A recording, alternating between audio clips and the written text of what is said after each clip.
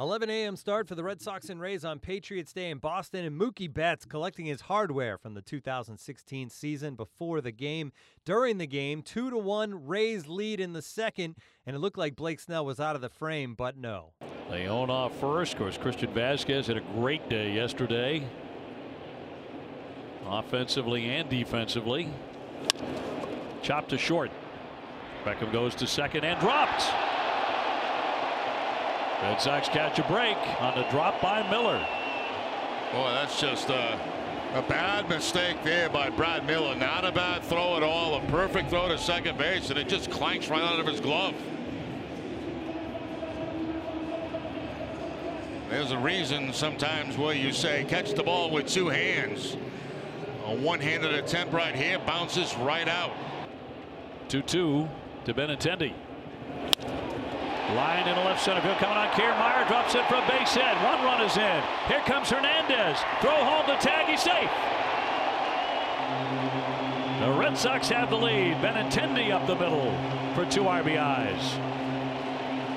At the crack of the bat, because it was headed to that man, Kiermaier, you just never know for sure. You're exactly right. And it was a very strong throw by Kiermaier to get it back in. And a little bit of deep to catch it. There you see the breaking ball away and taken into center field by Benintendi, so they do make that error really hurt. Well, 2 strikes on him now with 2 down. Shot towards short, base hit. Pedroia coming around. Dickerson firing. He slides in. Red Sox lead at 4-2. Mookie takes second base. Benintendi down to third. And Mookie is on fire. Top 7 a run in. 1-run game in the 2-2.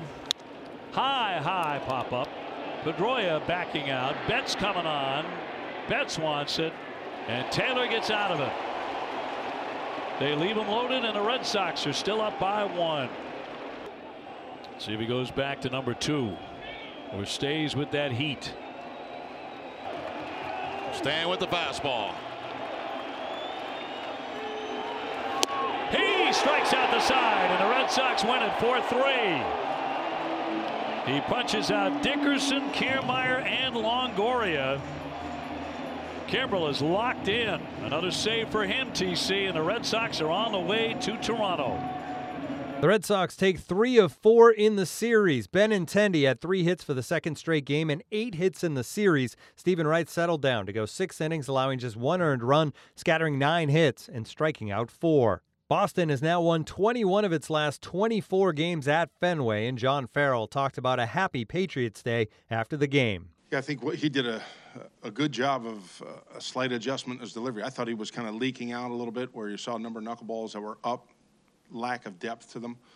So he made a subtle adjustment, and he made a couple big pitches with men in scoring position. And for that matter, most everybody except for Heath and Kimbrel were making big pitches with men on base pretty much all day today. But today was the first day you saw Stephen have the normal effort and intensity, aggression in his delivery, and still able to command a baseball. So today was certainly a positive step for him, even after the first inning today. So hopefully this is one that he can build upon from here. First this morning was, and actually trying to stay away from both he and Barnes today. But after he went through some treatment this morning, he said he was available. And the fact that he's been, I think, in his delivery so consistently and being able to deliver that kind of power without abnormal effort, once he proclaimed himself capable today or available, there was no hesitation to go to him in the 9th inning. So he's probably in the best spot he's been from a delivery standpoint in the year plus that he's been here. Well, if you see the work that he puts in after he pitches, he keeps himself in tremendous shape. And I think on those days in which he is pitching the third day, it's when he's been efficient, much like we saw today. Good command, good location, his curveballs for strikes. So, you complement upper 90s with a well above average curveball. He's in a good spot. Yeah, the 7th inning is a big one, and with Barnes not being available and trying to hold Embry back for the potential if they tie it, or certainly the 8th inning for Embry.